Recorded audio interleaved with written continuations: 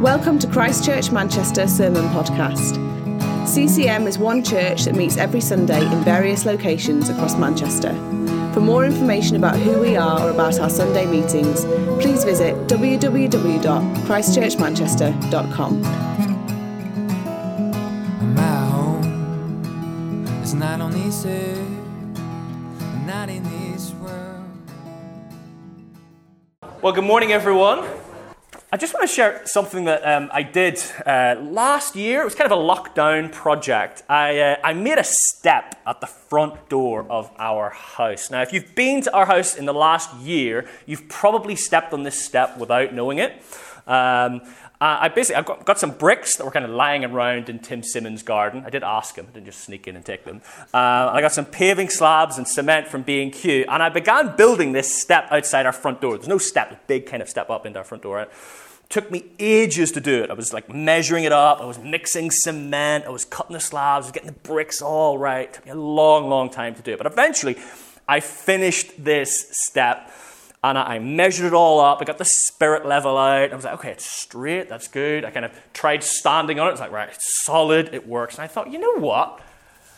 I know that self-praise isn't the best praise, but that step's all right, That's pretty good. And then so I called Elizabeth out, proof of the pudding. Elizabeth, what do you think of my step? And she looked at it and she was like, that's actually pretty good, with a lot of surprise in her voice, I have to say. So that made me more pleased. I was like, yes, this is great. I'm so happy with my step. I was so happy with my step that actually over the next few days, at random times, I would open the door, walk out, and just stand and look at my step. Some people are nodding. They're thinking, yeah, I've made something and I've done that. And Elizabeth in the kitchen, she'll be laughing. What's Andy doing?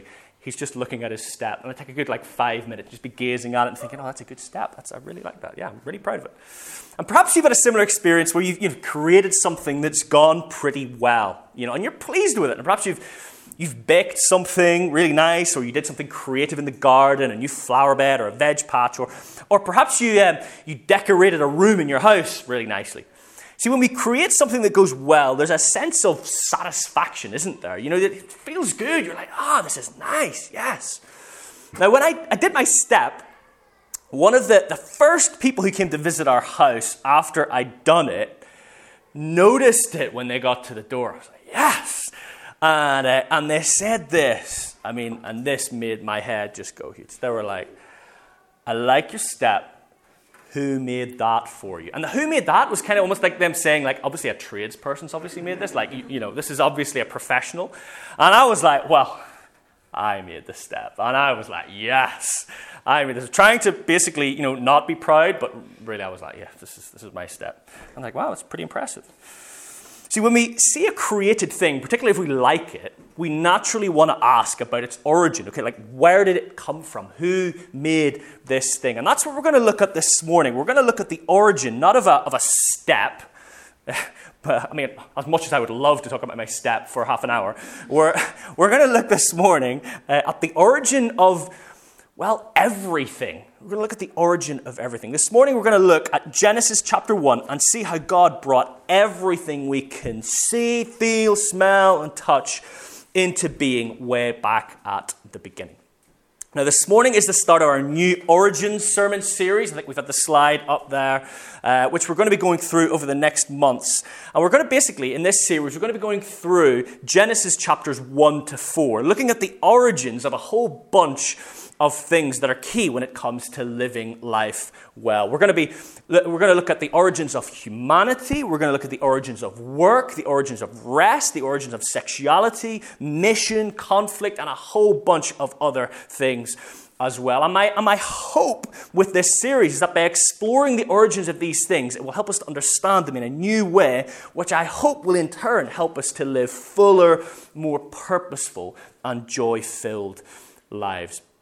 So this morning we're going to start the series by looking at the origins of everything from Genesis chapter 1, verses 1 to 25. You can follow along in your Bibles or it will appear on the screen behind me. Genesis 1, verses 1 to 25 says this.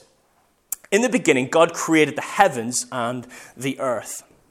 Now the earth was formless and empty.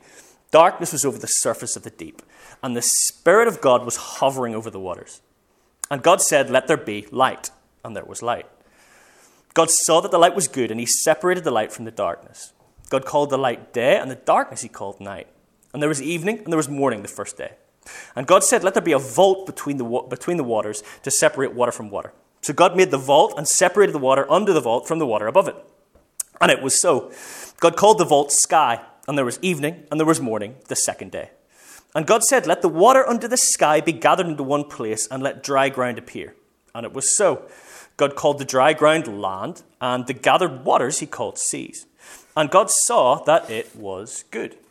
Then God said, let the land produce vegetation, seed-bearing plants and trees on the land that bear fruit with seed in it, according to the various kinds. And it was so.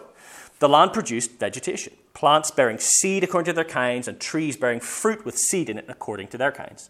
And God saw that it was good. And there was evening, and there was morning the third day. And God said, let there be lights in the vault of the sky to separate the day from the night, and let them serve as signs to mark sacred times and days and years. And let them be lights in the vault of the sky to give light on the earth. And it was so. God made two great lights, the greater light to govern the day and the lesser light to govern the night. He also made the stars. God set them in the vault of the sky to give light on the earth, to govern the day and the night, and to separate light from darkness. And God saw that it was good. And there was evening, and there was morning, the fourth day. And God said, let the water teem with living creatures, and let birds fly above the earth across the vault of the sky. So God created the great creatures of the sea, and every living thing with which the water teems, and that moves about in it according to their kinds, and every winged bird according to its kind. And God saw that it was good. God blessed them and said, be fruitful and increase in number, and fill the water in the seas, and let the birds increase on the earth. And there was evening, and there was morning, the fifth day. And God said, let the land produce living creatures according to their kinds, the livestock, the creatures that move along the ground, and the wild animals, each according to its kind. And it was so. God made the wild animals according to their kinds, the livestock according to their kinds, and all the creatures that move along the ground according to their kinds. And God saw that it was good. So there you have it, the creation account of Genesis 1, or most of the creation account of Genesis 1. We haven't covered humans being made. Tom's going to look at that next week. But before we get stuck into the passage, I want to first talk about how to approach this passage. See, one of the things that can be really easy to do when it comes to Genesis chapter 1 is immediately start thinking about all the various debates there are over its interpretation amongst Christians. You know, questions inspired by this chapter have become long-running debates for many, many, many years. You know, for example, questions like, was the universe created in 6 literal 24-hour days or some longer period of time? Or another question that's been debated over is this chapter meant to explain a literal process, or does it symbolically represent the work of God? Or another question that's been kind of debated over is this the account of the absolute beginning moments of the earth's existence? Or did God create something earlier in between verses 1 or 2 that isn't mentioned? So there's lots of debates and questions amongst Christians over these, and there are a variety of orthodox Christian positions on these questions. Now, if you'd like to explore them more, then there's a bunch of resources, good books out there that I can recommend, but we're not really going to go there this morning. Rather than focus on the kind of more scientific questions of how and when, this morning we're going to look at the more theological questions of who and why. Because though Christians might disagree on how God created and when God created, one thing is pretty undeniable, and that is that Genesis 1 says God was the one who did the creating. Okay? That's clear. He is the creator. Christians are all absolutely 100% agreed on that. Now, this chapter was probably originally written by Moses, who wrote the rest of Genesis and the Pentateuch. It would have been written under the inspiration of the Holy Spirit. The Holy Spirit would have shown Moses this and told him to write it down. And it seems to be that Moses' purpose in writing Genesis 1 was to focus our minds on the creation account and the world around us. And his hope was that we would see through this the greatness of God who brought it all into being through the power of his words. Now, it's interesting. God, if you count, you can go through this passage, God is actually referred to by name 24 times in this passage that we've just read. So clearly, he is the main subject of this passage. Actually, creation is just kind of his handiwork, the thing that is there to tell us of him. And there's this great verse, which I've read many times and never really stopped to think about, in Romans chapter 1, verse 20, where Paul says this, for the creation of the world For since the creation of the world, his invisible attributes, his eternal power and divine nature have been clearly seen, being understood through what has been made. So creation is this fantastic source of revelation about who God is, which goes hand in hand with the more specific revelation of God in his word, the Bible. Now, during the time in which the book of Genesis was written, which we reckon was between sort of 3,000 and 3,500 years ago, many cultures back then worshipped the sun, the moon, the stars, the sea creatures, and lots of other kind of natural wonders. All these things were worshipped as gods back then. What Genesis 1 does is it counters all of those cultures, as well as actually the naturalism of our modern day, by saying that none of these things are gods. Rather, they're just things created by the one true God. Genesis 1 tells us he alone is worthy of worship because he alone is the maker of absolutely everything. So that's what this passage is getting at. That's just a few things I just wanted to share how to approach this passage before we get into it, okay? So now let's look at what it actually says, which, to summarize, is God created everything. That's pretty much the summary. So, could probably stop there, couldn't we, really? But you know me. I'm not going to do that. I'm going to keep going. So let's get into the passage. Opening line of Genesis 1 says, in the beginning, God created the skies and the land. Now, your Bible translation might say the heavens and the earth. In biblical Hebrew, the word for heaven simply refers to the sky above. And the word for earth doesn't mean like the globe, but rather the land. So it's the skies and the land, the ground below us.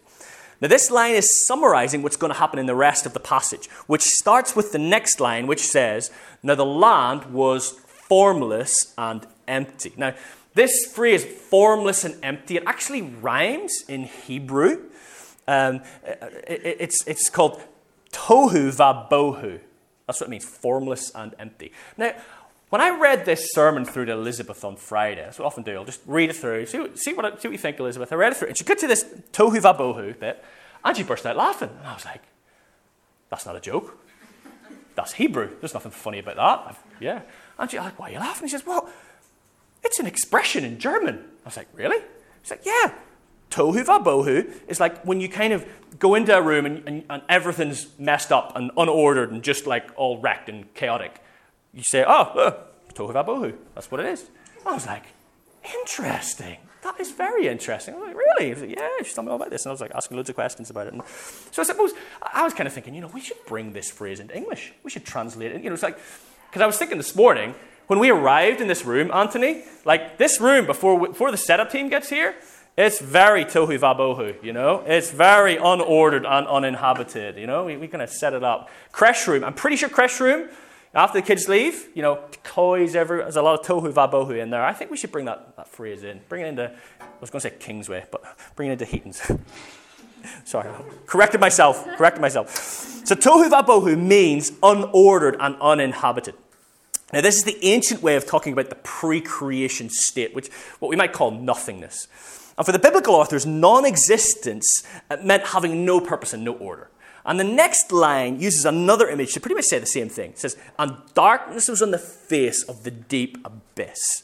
Now, the deep abyss is like a dark, chaotic ocean. And it's another common way the ancients described the nothingness that preceded creation. Now, here's where things start to get interesting, because in the midst of those dark waters, God is present. It says, and the Spirit of God was hovering over the face of the waters. Now, the Hebrew word for God's Spirit is ruach. You may have heard of that before, which can refer to wind or breath or God's invisible presence. That's a really helpful way of describing ruach. So you can't see it, but God is present in the darkness, ready to bring order so that life can flourish. And this ordering happens in a series of 6 days. Each day begins with the phrase, and God said, and then ends with the phrase, and there was evening, and there was morning. And every day addresses those problems introduced in verse 2, that there's no order and there's no inhabitant. So on days 1 to 3, God splits apart that unordered darkness into 3 ordered realms. And then on days 4 to 6, God fills the uninhabited wasteland with creatures. Now, I think we have like a slide that kind of explains it. If you move on to the next one, Anush. Yeah, that's one there. So it's basically got 1 and 3 is these new realms, these 3 realms that God puts in. And then 4 to 6 is God filling those exact realms with things, with the sun and the moon and animals and birds and fish and everything. That's how it works. So they're kind of parallel to each other, 1 and 3 and 4 to 6. Okay, so the first realm of order begins with light on day 1. It says, let there be light. This is God's own glorious light and fills and contains the darkness as he separates day from night. And God's using light here to begin to establish the order of time. Okay, that's a crazy phrase, isn't it? Like, to begin to establish time. You're like, whoa, that blows my mind. Anyway, and then in day 2, it says this, let there be a vault between the waters to separate water from water. You think, water from water? What's going on there? Well, in the ancient culture of the biblical authors, the sky was perceived as a solid dome or vault that holds back waters. And God's depicted here as splitting the chaos waters in half. One half above and one half below. Because they're thinking, well, the sky kind of looks like water. It's the same kind of color. That's what they would have thought that was. So, which creates the realms of the skies and the seas. And then in day 3, it says this, let the waters under the sky be gathered into one place and let dry ground appear. So God is establishing the realm of land, and it emerges out of the chaotic waters.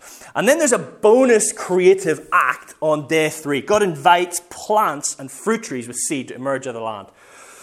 Okay, so we've got the realms of these 3 realms, the realms of time, and we've got the realm of the skies and the seas, and we've got the realm of the land, and they all have order. Now it's time to go back and fill these realms of days 1 to 3 with inhabitants. And this is what happens in days 4 to 6. So on day 4, it says, let there be lights in the vault of the sky. So God installs these lights, the sun, the moon, and the stars, as signs and symbols that reflect God's own light. And he gives them his own royal power to separate day and night. And then on day 5, it says, let the waters swarm with living creatures and let birds fly above the land. And these are the creatures that live in the waters below and those that fly near the waters above the sky. And then finally on day 6, it says, let the land produce living creatures. They emerge up out of the ground to live in the land. And then matching the bonus act of creation in day 3, God makes a special land creature, human, or in Hebrew, Adam. And then God provides all those plants from day 3 as food. Now, over and over, God says that what he created was good. But then after making humans, God says it was very good. Yeah, we're very good. Humanity is the climax of days 1 to 6, which we will look at in more detail next week, because we're going to look at the origin of humanity next week. So there we have it. God created everything. It all originated with him. And sometimes people say, well, isn't science and Christianity opposed and science against the Bible? I don't think so. I think science can be very helpful to us in understanding how God did this. You know, science is not opposed to the Bible. Good science can go hand in hand with good theology. I firmly believe that. But what we're saying here is that actually, when you come back to it, what actually originated, what actually started everything, the creator was God. It all originated from him. So what do we do about all this today? I heard a story recently about Pete Greig. I think you may have known Pete Greig, who runs 24/7 Prayer. He's written lots of books on prayer. And he shared one time, he said that he was just out walking his dog one day. And went out near his house, along the street. And he said, I was walking the dog and I just felt God speak to me in such a clear way. He said, like, it wasn't an audible voice, but it was like as close as you can get.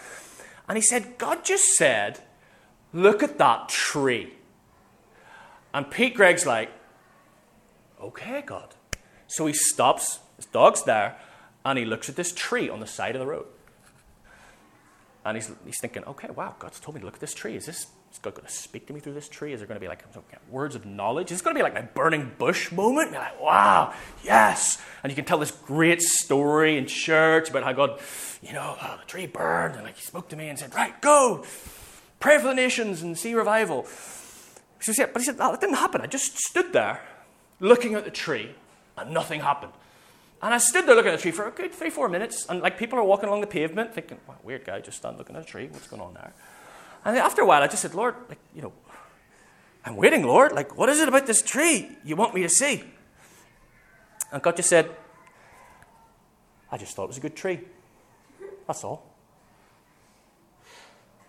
And that was it. And God just wanted him to stop and enjoy his creation. There's any words or pictures or anything kind of this is where you're going to ministry, is going to go. Or anything. Just want you to enjoy that tree. So he prayed, Lord, it's a good tree. Well done, Lord. And walked on with his dog. And that was it. And, I'll be honest with you, I was thinking about this week as I was preparing this. So I'm sitting there. I've got my little office, which essentially is Grace's bedroom, but I put a desk in it. And there's a window. And if you've been to our house, outside the front of our house, it's a massive tree. And I just stopped on Friday as I was preparing this, looked out at the tree, and I just stopped, looked at the texture of the bark on the tree, loads of different colors of the bark, looked at the thousands of leaves, all just different, and then started to recall some of my kind of GCSE biology, about how just amazing trees function. I started recalling some of that, and there was something where you just went, wow, God made that tree, like chloroplasts and chlorophyll and all that kind of stuff that just works together. It's amazing. And as I sat there and looked at that tree for a few minutes, all right, if you'd been there, you probably thought I'm weird. What are you doing? There's something, I don't know, it's hard to describe. I don't want to use this phrase, but I think it's the best phrase to describe it, because often we can use this and it's a bit jargony. But I kind of felt the sense of the presence of God through looking at, mulling over, and appreciating a tree that's sat at my house forever, and I've never really noticed it. And I was just like, wow. And then I thought of that verse I just read earlier, Romans chapter 1, verse 20. And I was like, wow, it explains it perfectly. God's invisible attributes, his eternal power, his divine nature can be clearly seen through what has been made. And I was like, wow. So I don't know, when it comes to how do we respond to this, I want to encourage you to just take a few moments this week, stop, put your phone down, and just enjoy God's creation. Yeah? Look at a tree, like a butterfly or a spider's web or a rainbow, or I don't know, go out into the garden. I mean, it's hard in Manchester because it's always cloudy, but go out into the garden if you can get a clear night. Just look up at the stars, and be like, wow. Enjoy them and just be like, yeah, God did that. God made those, and just allow that to kind of seep into you and enjoy it. I think kids are the best at this. We went to Munich with Elizabeth, Max, and Grace over summer, and Max, you go along when he sees a snail. Whoa! It's a snail! He's down on his knees. He's looking at it. He enjoys the snail. There's joy in it. And I think I want us to almost recover some of that joy of just God's creation. Just be like, yes, it's awesome. Elizabeth was saying, when I was reading this through to her earlier, she says, yeah, what's really good? Go to the zoo. I was at the zoo last week, and I was looking at the giraffes. I'm thinking, God, what on earth? Giraffes. They're the craziest things ever, God. What we, but it's God's creation. There are some amazing things out there. I remember when I was first year at uni, one of my friends, the first person I met, actually, one of my best friends, was on my halls in first year. And he wasn't a Christian when he came, a guy called Josh from Blackburn. And he wasn't a Christian, but about halfway through the year, he eventually became a Christian. I'd talked to him about stuff, and he had a bunch of other Christian friends who had a chat to him and share the gospel with him. But I remember asking him, I was like, what was it that finally led you to give your life to Christ? And he says, because he was a medic, he was obviously trained to be a doctor. He said, yeah, I was part of the anatomy class I took in first year was I had to study the human hand. And he was like, there's 27 tiny bones in the human hand. There's 30 muscles, and there's over 100 tendons and ligaments in the human hand. It is one of the most intricate, awesome things you can ever imagine. And he says, I was just there in my class, and I just remember thinking, there is no way this came about by chance. This was designed. There's a God, and I need to worship him. And that was what he said, and I was like, wow. See, God's creation is such an incredible display of his creativity, his power, and intelligence. And when we marvel at the intricacy of the human body, or enjoy a beautiful sunset, or look up at the stars on a clear night, it should make us want to worship, shouldn't it? It should make us want to worship. You know, as I was preparing for this sermon this week, I think one other response that's really challenged me, and it's something I've been thinking about over these last few months actually, is I've been really challenged myself, and through this sermon, about my responsibility towards stewarding like the earth and its resources. Now, this is something new for me. I'll be honest, I've never really thought much about this before. Like, it's not, I don't know how to say this, it's not my political orientation. It's not I'm a farmer's son from the countryside. I'm not the kind of, let's get into thinking about eco stuff. It's just not my natural inclination. But I've just been challenged through the Bible and through God to really reevaluate a lot of the choices that I make about where I buy things from. Like what effect the things I buy are having on the people who make them and on the planet. What clothes I buy, where I buy clothes, how much stuff I need. About maybe living more simply. Like I got a coffee machine for my birthday, and Elizabeth and I were kind of thinking, okay, how can we get one that actually is good for the environment? I have never done that before.